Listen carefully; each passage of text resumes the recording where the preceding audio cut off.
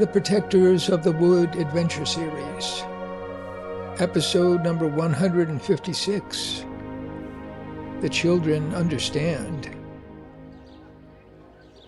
The children sat with Abby in the wild area of the churchyard while the festival continued on the open lawn. Many parents gathered at the trustees' table, trying to understand the disputes going on in preparation for the election scheduled for the following day. Meanwhile, the children talked to Abby about their effort to understand the fear and anger among the grown-ups. Ned, just 4 years old, needed help coping with the adult world. What are trustees? They're the ones that can fire Reverend Tuck. Will they fire Abby too? I want her to stay. Some grown-ups are crazy. They don't like good things. They don't like good places. They don't like good people.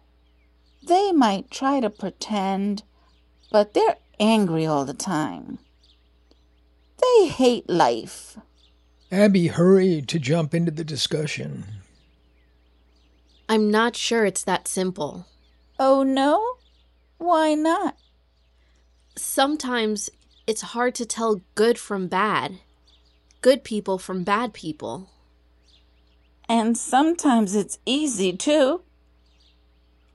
A gloomy silence spread across the normally active children. Then Lucy spoke again. All week, Tiny and I were hoping you would let us know about all of this and do something about it. Can't you at least try? What about the bishop?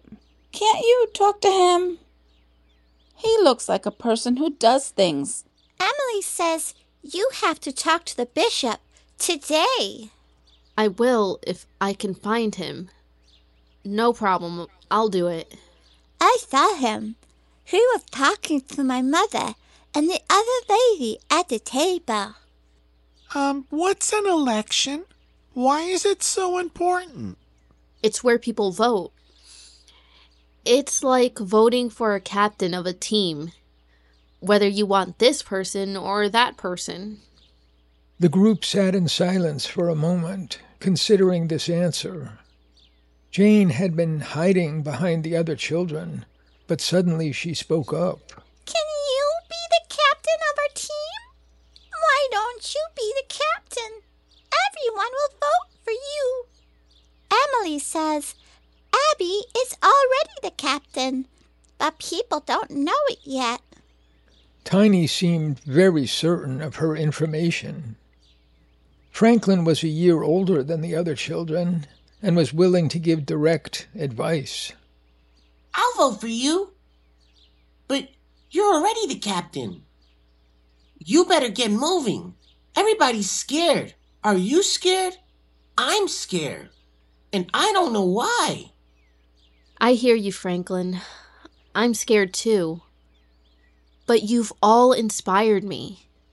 Thanks to every one of you. Let's go back to the yard, and I'll do the best that I can. The children looked at each other. It appeared that Abby's reply made sense. No garbage in the secret place. Abby held up the shopping bag for the paper and leftovers. Lucy stepped up the path and called to the others. They followed her out onto the open lawn. To Abby's surprise, Glenda and the bishop were walking toward them. One glance at Glenda's face told Abby that something bad had happened. The cloud of gloom now seemed to be everywhere.